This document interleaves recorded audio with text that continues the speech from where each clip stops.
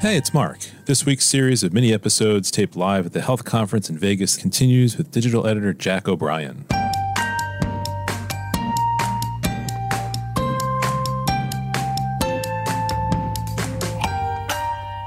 Welcome to the MM&M podcast. I'm Jack O'Brien, digital editor at MM&M. My guest today is April Mims from Hims and Hers.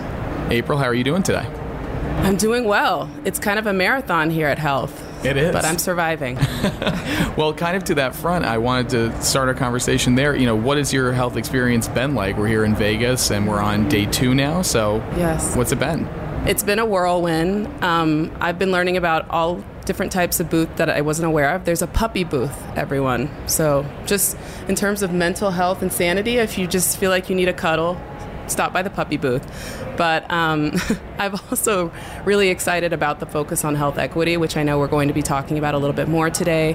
I had the opportunity to participate in a breakfast this morning that was hosted by the National Health IT Collaborative for the Underserved, where they brought together thought leaders from Hims and Hers and Salesforce and Amazon Web Services. And we were all just talking about, how we can utilize data more effectively.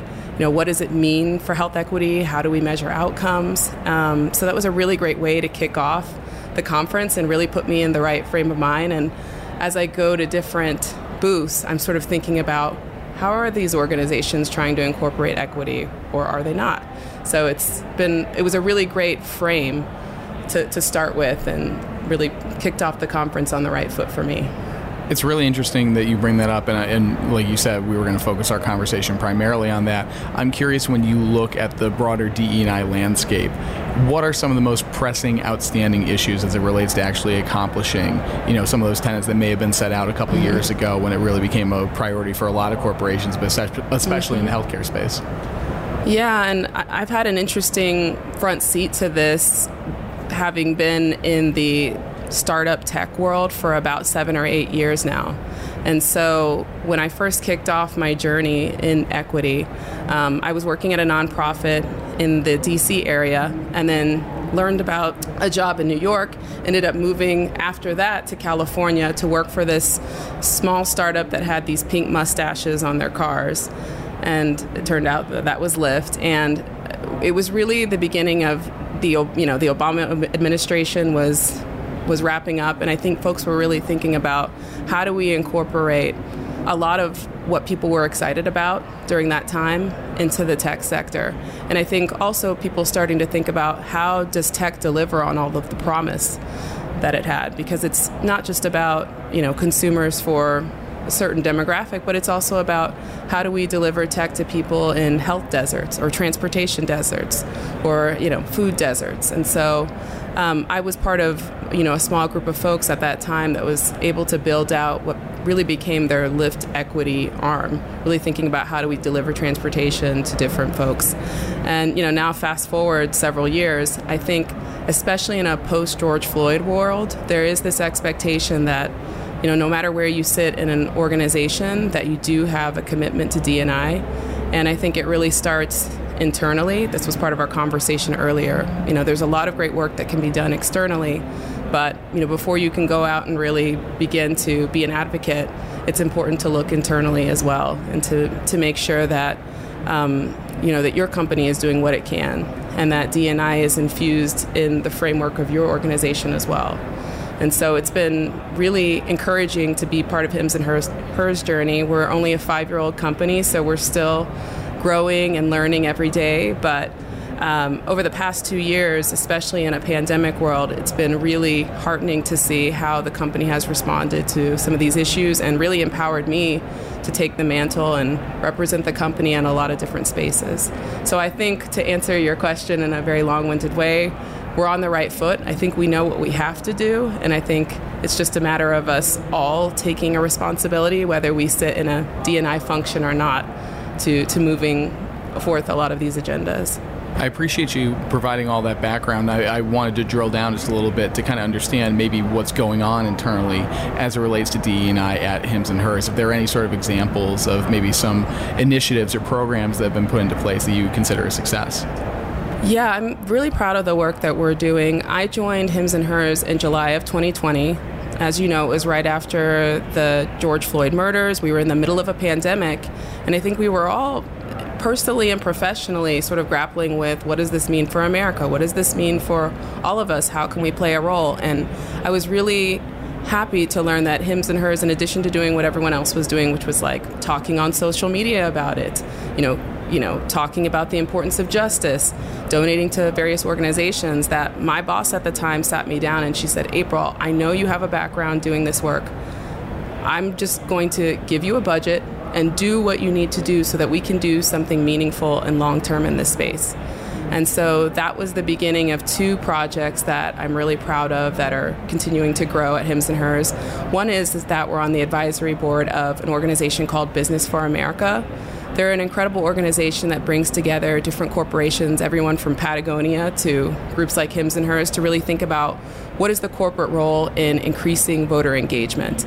And why is voter engagement important to corporations? Why is it important to their employees? Why is it important for CEOs and executives to have a community and to have Americans that are happy and feel like they're represented in their various places where they live? And so being a part of that advisory board has been a really wonderful experience, and Hers role in that as an advisor has been wonderful. The second opportunity that I've been really passionate about and happy to be a part of is we co-founded, along with the National Health IT Collaborative for the Underserved, the Telehealth Equity Coalition. So this started in February of 2021. I'm so happy I did it during my first 6 months at Hims and Hers, because I was so naive that I said, let's take this on. And it was been a lot of work, but extremely rewarding. And the premise is really simple, which is everyone's excited about telehealth now. But in order for us to fully deliver on the promise of telehealth, we really need to make sure that it's accessible to more people. And that's everything we've been hearing about the digital divide, but also things that we don't think about, like trust and accountability. And so it's free to join, which I think is very important if you're starting an equity organization. And we're also looking at data-driven initiatives. So there's a data fusion center where you can look at different health outcomes in various communities. And we really see ourselves as a convener. We have academics, we have different corporate health organizations, academics, individual practitioners who are part of the group. And it's been a really exciting 2 years to see that build out and have so many different guests, share ideas. And we're really excited about 2023 and how we can continue to grow and build and share ideas and hopefully bring about some change. It sounds like there's a lot of strong momentum behind those initiatives there. I am curious, I know that you have a background in terms of working with some younger, more nimble companies. I think we can make the generalization there. I guess when you look at maybe some of the more larger institutional companies that may, not have as much flexibility in terms of pursuing DE&I initiatives, I'm curious what you see in terms of maybe obstacles that they have to overcome and maybe the tools that they could tap into to be able to make more progress happen on that front. Right. Well, I think it all goes back to what I said before, which is I think a lot of times we look to especially in a large institution, and think the D&I department is really important and we're going to give them resources and it's going to be up to them to hold the mantle for diversity and inclusion in our institution. And I don't think that that's necessarily the case. I think the next generation of D&I is recognizing that this has to be a part of the expectations for every department. It has to be a part of the performance evaluation process for every department, not just how you achieve things, not just what you achieve, but how you achieve change. And I think also part of it is that in a lot of D&I groups, whether they're, employee resource groups, nothing against them, I think they're great.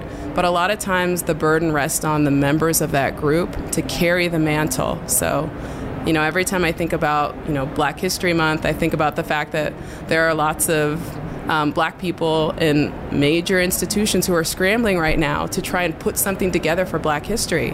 And it can be exhausting. And I think it just speaks to the fact that it really takes a community. And when you're putting the burden on a community that has traditionally been underserved to bring about change within the institution, they can't do it alone. So it takes allyship throughout the entire organization, and it takes the leadership saying, we expect this, and you're going to be judged not just based on what you do, but how you do it. Are you doing it in a way that's inclusive? Are you bringing up leaders that reflect the fabric of America? And are you seeking out initiatives that only bring forth a return on investment, but also reflect the mission and values of the organization? I'm really curious if I can ask a follow-up question as it relates to the accountability aspect that you talked about earlier. We're now about 2.5 years removed from the start of COVID, from the murder of George Floyd and that summer of racial unrest that we all went through in this country. Do you think that there has been meaningful progress that's been made? And I'm curious what you maybe make of the different DE&I efforts we've seen across the board that many people pledged during that time, but then it's like 2 years later, have you actually followed through on that? Yeah, I mean, I think there have been changes. I mean, there have been states that are actually requiring for there to be more changes within the organization, whether it's, in a certain state requiring that the board membership looks a certain way.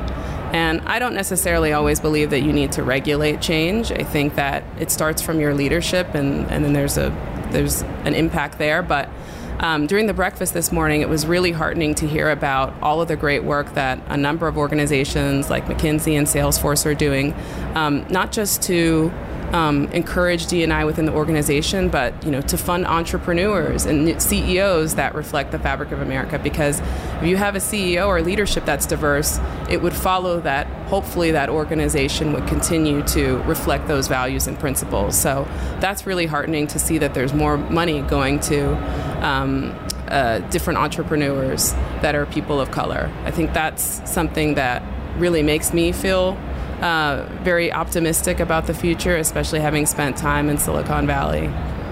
Pivoting our conversation a little bit, because our audience are primarily medical marketers that do work with pharma and biotech companies, and we actually had an interview earlier where we were talking about their focus on diversifying clinical trials, being able to bring in different, patient populations to be able to actually incorporate those voices into the products that they're testing. I'm curious what advice maybe you would pass along to those medical marketers in terms of understanding how the principles of DE&I can then spread into their work of marketing, because that's an important point too, of being able to reach your audiences through TV, YouTube, whatever you make of that, in an effective way.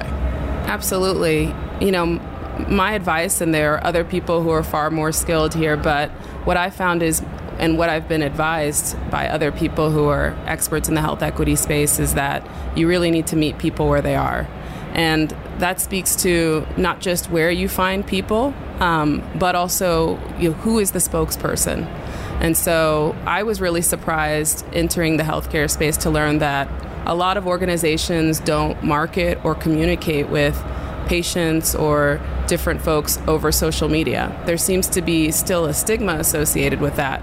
And it's kind of crazy if you think about it, the fact that the next generation live on their phones, that regardless of what your socioeconomic status is, we know through Pew Research that over 80% of people have a cell phone. Why are you not on social media? And, of course, we need to make sure that there's not misinformation happening through those different vehicles. But certainly if you're not using the technology where the people are, it's a missed opportunity. And then also, in terms of speaking to the messenger, I think there's a lot of great work being done with, churches, faith leaders, community corner stores, pharmacies. Whoever has credibility in the community, I believe that that's who you should be going to help deliver your message, because we know that there's a history of racism within the healthcare industry, and that there are many folks who don't feel comfortable going into a doctor's office. We had a great and heartening conversation about, maternal health outcomes in this country, and how, as a person of color, as a Black woman, when you go into a hospital, it's not lost on you the fact that, you're more likely to pass away or have complications. And so it's so important that the people delivering these messages reflect the communities and already have the trust. That's probably the best way that you're going to be able to get people to participate and want to be a part of these efforts. And is there anything that you would want to pass along to the healthcare leaders that might be listening to this conversation, when they turn on their podcast, as it relates to that point that you talk about, which is the fact that there is a different lived experience for so many different, patients across the board, given their backgrounds, whether that's race, ethnicity, gender, so on? The advice that I got when I was kicking off the Telehealth Equity Coalition, I spoke with Mignon Clyburn, who's the former FCC commissioner and has done a lot of work in the equity community. And her advice to me was, listen. The worst thing that you can do, especially as a well-funded corporation, is to go to, the population that you're trying to work with and to deliver the solution to them. Instead, you just need to sit and listen and hear what is actually they want to be done. And that's the way that you're going to, to actually have those folks be invested in the experience and want to work with you moving forward. So I know it's very simple advice, but I think it's well taken, and I think a lot of us who are very excited and we get enthusiastic about a potential solution often forget that we actually need to ask people what they need. Mm-hmm. Just because it's simple doesn't mean it's not profound advice. Okay. I am curious going into 2023 because we only have less than 2 months at this point in the year. I refuse to believe that, Jeff. But what can we expect on the horizon from Hims and Hers, especially on the DE&I front going into next year? Yeah, well, telehealth is, and this is not groundbreaking, telehealth is such a game changer for communities of color. So as the head of public policy, I'm going to be working with my Hims and Hers hat to make sure, in partnership with a number of different organizations, that we're continuing to work to push for expansion of telehealth policy, especially at the state level. I'm sure there's been a lot of conversation around the telehealth flexibilities and are they going to expire, are they going to get extended, but that is so important for a number of reasons, not just because it affects Medicare patients, but also because so many different state governments take direction from the federal government. And so, being able to access care where you live, for providers to be able to access care where they need to, being able to use different modalities to be able to access virtual care is so important, especially for underserved communities. If you don't have access to a high-speed internet connection, sometimes a phone call does the job. Sometimes an asynchronous encounter does the job. As long as you can meet the standard of care, to me, on the policy front, that's where we really have an opportunity to continue to push forward and to make sure that we don't allow our governments to allow those things to expire, because we can't move back 10 years. So many folks have gotten a taste of the value of telehealth, how it can impact communities and provide access to care. So I really see a great opportunity there.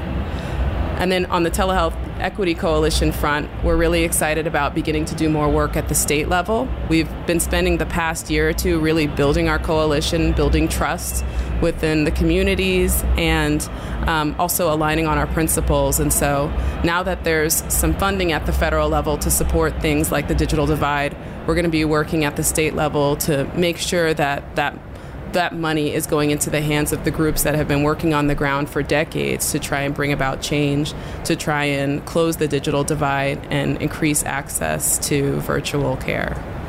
April, I've really enjoyed having you on the show here and being able to talk about a litany of issues, some of them that have been long-standing and plaguing the healthcare industry, and you being able to provide your insights.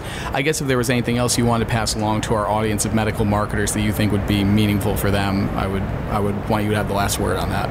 I would say collaboration. Rising tide raises all boats. I don't think that Hims and Hers has all the answers. I don't think that our coalition has all the answers, but I've been so inspired by what I've seen at this conference, and I love the fact that this is an opportunity for people to work together, and I hope it extends beyond this conference because there's so much work to be done and we all have a role to play.